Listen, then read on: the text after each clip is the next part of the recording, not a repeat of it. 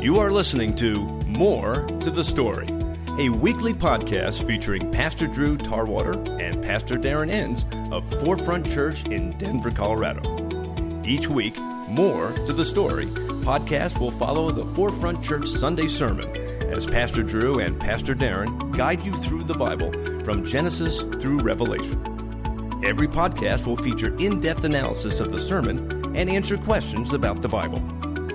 Now, here is More to the Story. Welcome to the Forefront Church at Harvey Park podcast. More to the Story. This is where we dive into more about last week's sermon and just ask more questions and dig in.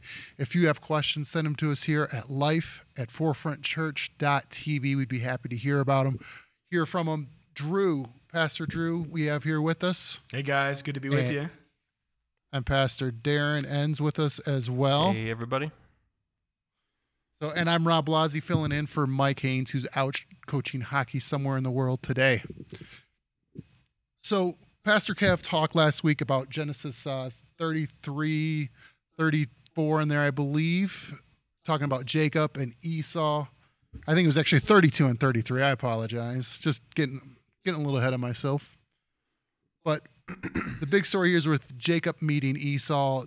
Drew, can you get us kind of caught up to this point in the story? Why is it such a big deal that Jacob's meeting Esau? Yeah, there's quite a few chapters devoted to this story here in the book of Genesis. And we see 2 weeks ago, we started talking about just who Jacob was and the struggle he had with Esau. And so Jacob was one of the twins born to Isaac and Rebekah. And from the very beginning, even when they were in the womb, there was this struggle between the two.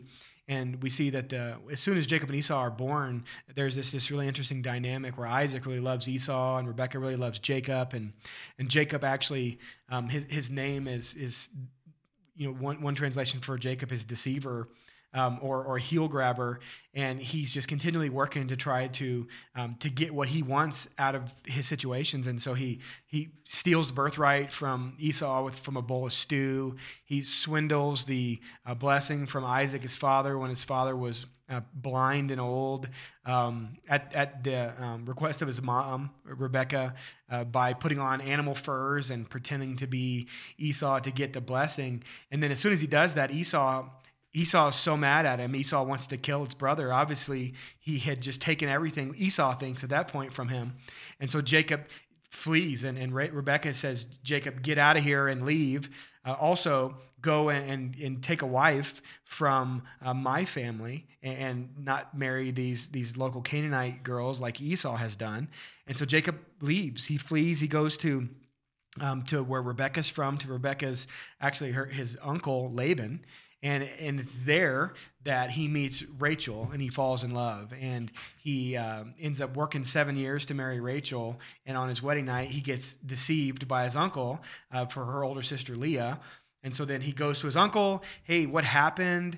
And his uncle said, hey, I can't marry the younger before the older, but I'll let you marry both of my daughters. And so a week later, he marries Rachel to work for another 7 years.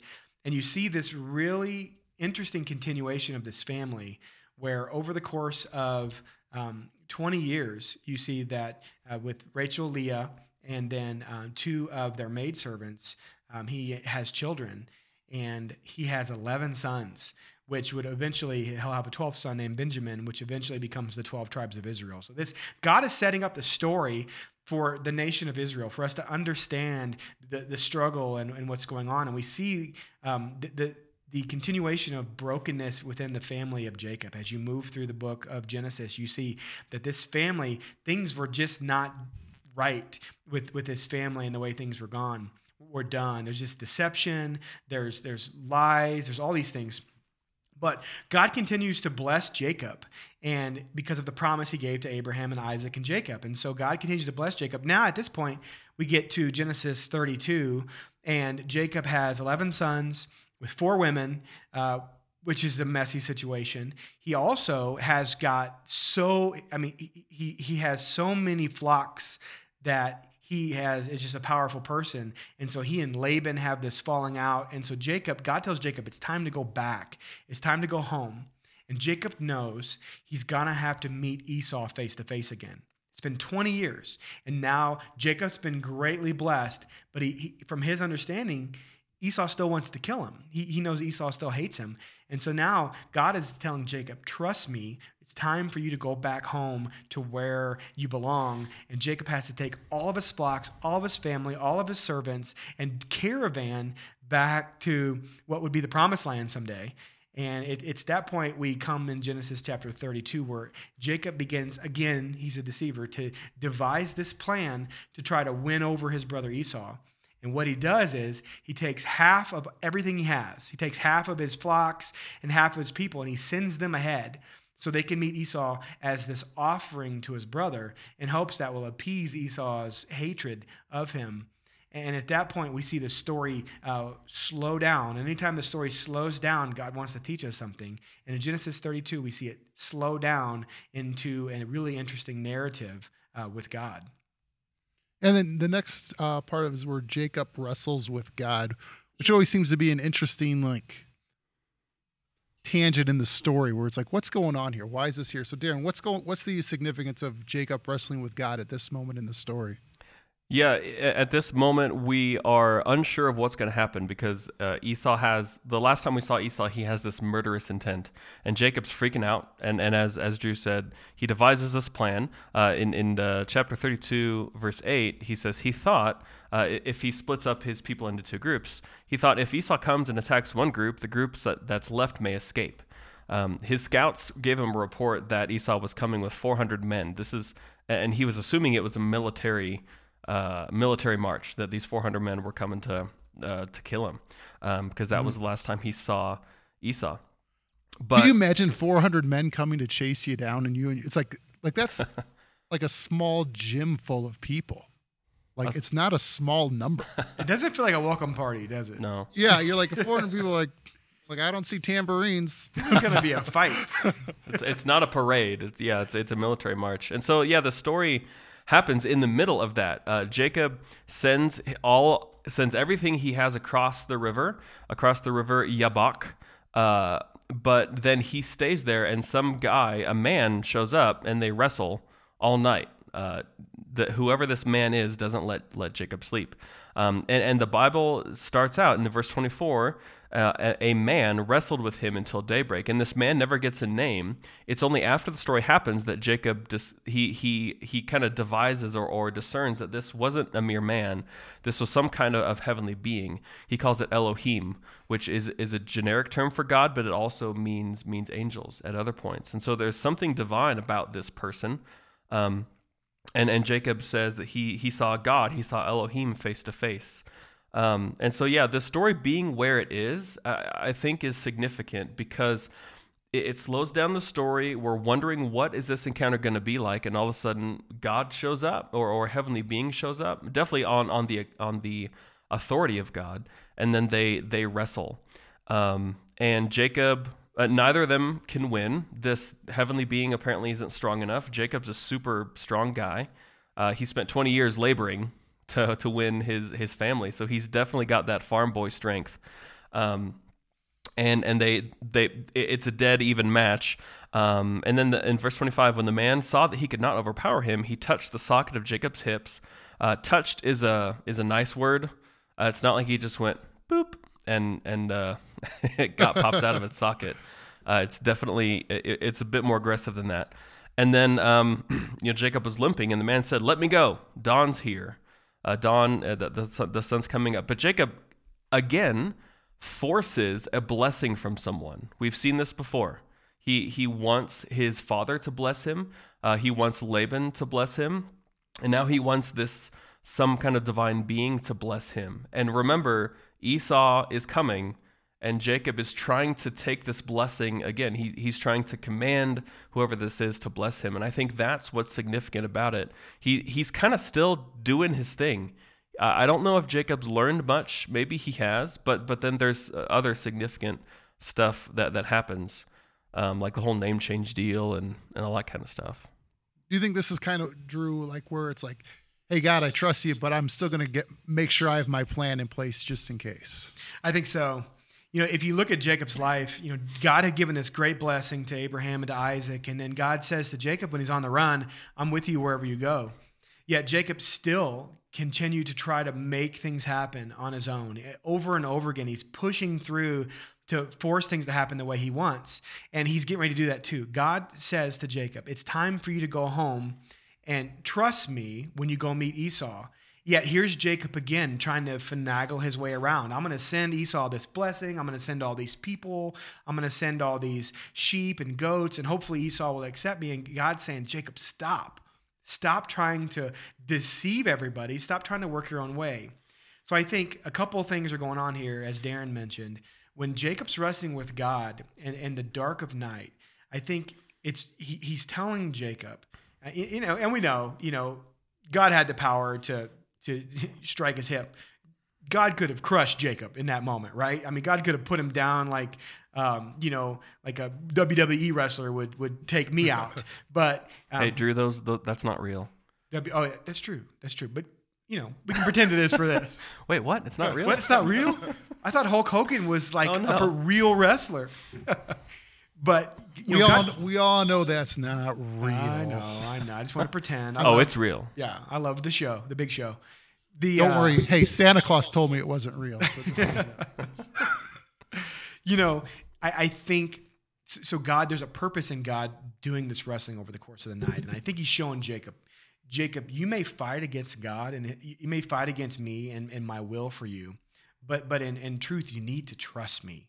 And so I think God is stripping Jacob right here of this self-trust. I think also something else that's going on here too, Rob, is that Jacob had this deception plan, and we don't know, but Jacob could have planned to send all those goats and sheep ahead and then leave. He could have planned to get on his horse and ride away and again, not have to face his brother. But by God wrestling with Jacob in that place, He kept him there. So he couldn't flee all night long. And by the end of the night, he's now exhausted because he's been wrestling with God, and then God dislocates his hip. So now Jacob... So you're saying God pinned him down all night. So I think maybe he's not that good of a wrestler. Maybe Jacob's not that good. It might be right. I think God had a plan. So God pins Jacob down all night, and then he strikes his hip. So Jacob probably couldn't even get on a horse if he wanted to ride away. And so he's forcing Jacob to face Esau. And he's forcing Jacob to trust him that God's plan is going to come through. And Jacob couldn't deceive anymore. At this point, Jacob had to trust God. And it is interesting. He says, what's your name? And he says, my name's Jacob. And we see that God actually changes Jacob's name to Israel in that moment. And we'll talk about that here in a second. But just a really interesting exchange. We read it in our kids' Bibles before bedtime. It's like, oh, God had this great wrestling match. But at the heart of it, there's something more going on. Some commentators even say that it's the angel of the Lord. It's like the pre-incarnate Jesus. We don't have enough information to say that, but we do know that there was this struggle that was going on, and it ended up with God blessing Jacob and changing his name. When I hear the story, one of the tensions I think of is here's God's plan and here's our plans. And throughout the Bible, it doesn't say don't have plans, just trust God. Because, you go to school, you do things, you have a business plan or you have a plan for your family. But then what the tension between that going, hey, I'm following God, but I also need to be prepared. So help me out with that, where it's like, where God's saying, hey, trust me. But, Jacob here's also going, I just want to make sure I'm doing things so they work out in my best interest. There's a tension there, and help me out with that. What's the difference? Yeah, that's a good question, Rob. Because Jacob knew, or he hopefully knew through his mom Rachel Rebecca. Wait, I get those two confused. Which one is it? Mom was Rebecca, wife was Rachel. Okay, Rebecca. From Mom Rebecca. I hate it when that happens. I know. Hey, Mom. Honey. Oh, shoot. Anyway, yeah, where was I?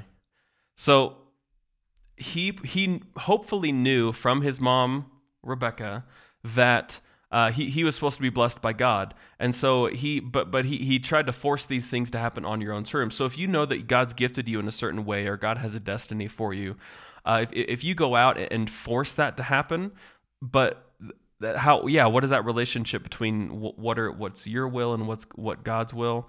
I would encourage us actually to try and stop, find some solitude, and ask God about it. Like, God, do you want me to do this? Do you want me to start this business? Is this how I'm going to fulfill your plan for me? What is your will for me? It seems things when we're reading in the Bible, it seems to crystallize a little easier than it actually does for us in real life. But there's an interesting thing that happens here, that Esau actually does get his father's inheritance. Because of his murderous intent, Jacob flees. And so Esau is the one who actually gets his father's land, his father's flocks, Isaac's stuff, and all that. But then Jacob, it does become blessed in a foreign land. When he goes to his uncle Laban, he gets a family, he gets a flocks, he gets the flocks. But he didn't do that necessarily on his own power. God had to do some of that through his own power. So God's will did come about. God was the one who actually blessed Jacob in the end.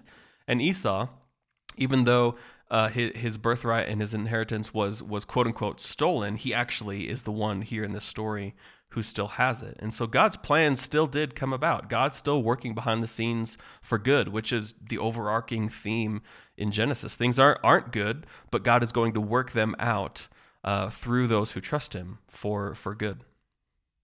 Yeah, no. So it's just one of those interesting stories where things keep working out the right way when we keep making bad decisions. And it's one of those, I would say also, it's also the bad decision in hindsight. Like, would any of us, like, if we're going, hey, here, I'm going to go meet my brother after 20 years who last I knew he had murderous intent, I'm going to have a backup plan.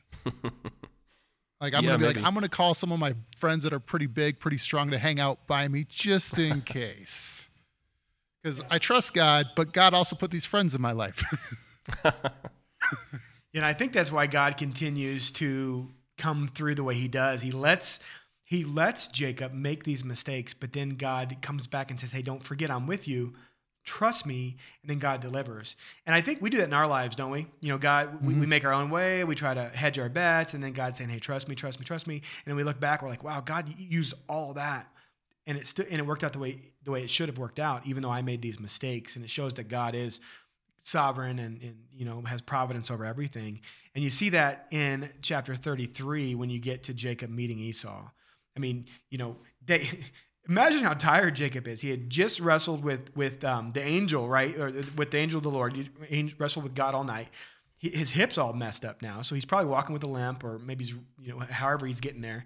And now he sees Esau and these 400 men. And instead of Esau running up and punch him in the face, Esau, verse 4, chapter 33 says, he ran up to meet him and embraced him and fell on his neck and kissed him, and they wept. So there's like this beautiful moment of reconciliation, which the only explanation for that is God. That God moved in the situation and helped solve this problem. And as Darren said, 20 years had passed and Esau had been blessed. God had blessed Jacob the way he had planned to bless him. And now things were made right again. And so it's a beautiful resolution to a story that if any of us were in that situation, we would be super anxious and nervous, just like Jacob was. But yet they had this really amazing reconciliation that happened. And I think it just shows us that God was ahead of Jacob the whole time, and that God was ahead of Esau the whole time, and he worked together these things for good. And then, Darren, every time there's a name change, I got to ask you, what's the significance? Yeah, as we've mentioned, names are linked to purpose and destiny. And so a name change is always a significant thing because God's saying that something is changing with this character. He did that to Abraham and Sarah, and now he's doing it to Jacob, changing his name to Israel, which then would become the namesake of the entire tribe. That would become the nation of Israel and the kings and all that kind of stuff, through which Jesus would eventually come. So Jacob's whole life had been characterized by forcing his way into things, by grasping, by taking things that wasn't his, all the way from birth. That's why he has the name Yaakov, because he was grasping the heel of his brother. And so, again, this story is kind of similar. He's trying to force something to happen with this wrestling. And so this man, this divine being, finally blesses him after he does something to the hip socket. But in doing so, he changes his name. And he changes his name from Yaakov to Israel. And the name for Israel means struggles or contends with God. So that is a destiny, not only for Jacob, what he was doing and what he has done, but what the entire nation will eventually continue to do. The name, there's a lot of word plays going on in here. I'll pick out one of them. In verse 25, we see that when the man saw, this divine being saw that he could not overpower him. The word for overpower is Yakol, which sounds very much like Yaakov, which is Jacob's name. And also then in verse 28, the man said, your name will no longer be Yaakov, but Israel, because you have struggled with Elohim, with God, and with humans, and have Yakal, have overcome. It's the same word for overpower in verse 25, same word in verse 28 for overcome, which sounds so similar to Jacob's name and what he had done, Yakal. And Yakal typically means to endure. That's the name for Israel, the Yakal when they're wrestling and that kind of stuff. The name for Israel means to endure, to contend, and that's what Israel would do the entire time. But there is this idea of overcoming, where, as Kev said in the sermon, Jacob was struggling with God, wrestling with God, and the idea is that they would endure together. There would always be conflict between the two because Israel would constantly fail to be faithful to God, and yet in the end, it seems like they did accomplish their task. It was really messy, super messy. Israel was crushed as a nation by foreign powers eventually, but there was always a remnant of Israelites that through which Jesus would come. And so the idea is that as they contend, as they struggle with God, they work together to bring about this blessing. No, it's interesting to think and how that foreshadows the story of Israel as it goes through, the story of the Bible and even into today with the struggle with God. Yeah, I think it really does a really cool job of God giving his mission and continuing his promise and giving us really this new plan for our lives. I mean, if you look at the meaning of names, I just love it. If you go back and look at the meaning of the name Joshua, right? So Joshua is the man that God's going to raise up to take Israel after Moses dies into the promised land. And Joshua means God is deliverance. And then when the angel comes and tells Mary and Joseph they're going to have a son and he's going to be the savior of the world, his name's going to be Yeshua, Jesus. It means rescue or deliverer or savior. Those are the same name. Same Yeshua, root. Joshua in the Old Testament is Jesus' name Really? transliterated into Greek. So cool, Yep. isn't it? Wow. And so I think in there you have this God-giving purpose and mission in our names. And so God gives that to Abraham and Sarah. God gives that to Jacob here. And so whenever we see a name change, like remember in the New Testament, we see God change Peter's name from Simon to Simon Peter, right? He's Simon, which means God has heard, to Peter, which means rock, because it's going to later be Peter's statement about Jesus being the Messiah that's going to be the rock the church is built on. And so I think when God changes the name, we should pay attention. Again, it's one of those moments where the narrative slows down. You have decade after decade, and then the narrative slows down. God changes Jacob's name, and there's so much to take away from that. And then now, what's interesting is now we have the 12 tribes of Israel. We're going to see that Benjamin's born. Rachel passes away. Benjamin's born. Now Jacob has 12 sons, and these are going to be the 12 tribes of Israel that we're going to talk about for the next few months as we get into the Exodus series and as we get into working our way through the Old Testament. As you see these tribes come from these sons, and that becomes the nation of Israel. So this is really a hinge moment where you start to see what God's going to do as he chooses this people to be a blessing to the world. But just like the name change was, they're going to continually struggle with God over the course of centuries until Jesus comes. So kind of more of a random question than out of that, more of a thought. Like, what happened to Esau? Like, what happened to his descendants? Yeah, his descendants eventually becomes the nation of Edom. And I think I mentioned that last time. Edom means red, which is the word play on Esau's word. And the whole book of Obadiah is about how his descendants finally actually did not take Israel in when they needed it most, when they were being attacked by Babylon. And so, yeah, Obadiah is kind of an indictment against Esau's descendants. Not Esau the man himself, but the nation that would descend from him. And Esau, they worship pagan gods, and so there was definitely this struggle, like Darren's talking about, between Israel and Esau that carried on for centuries. No, interesting. And so then what are you guys talking about this Sunday at Forefront Church? Yeah, so this week we moved to Joseph, and we're going to spend the next couple of Sundays talking about the life of Joseph and how God is going to use Joseph to foreshadow Jesus. So it's going to be really fun these next couple of weeks. And actually, we'll culminate the story of Genesis on Easter Sunday before we move into the book of Exodus coming later in April. So tune in. It's going to be really fun. Very cool. Well, if you guys have questions, if you're listening going, how do we get our questions?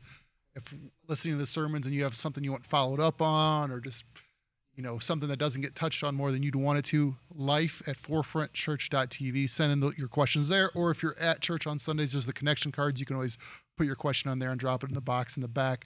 Any way you want to get connected, we'd be happy to hear those questions or thoughts you have and how we can help your study of the Bible go through that much better. So, Pastor Drew, appreciate the time. Pastor Darren, appreciate the time. Thank you so much. You have been listening to More to the Story, a weekly podcast featuring Pastor Drew Tarwater and Pastor Darren Enns of Forefront Church in Denver, Colorado. Each week, More to the Story podcast will follow the Forefront Church Sunday sermon as Pastor Drew and Pastor Darren guide you through the Bible from Genesis through Revelation. Every podcast will feature in-depth analysis of the sermon and answer questions about the Bible. Thank you for listening.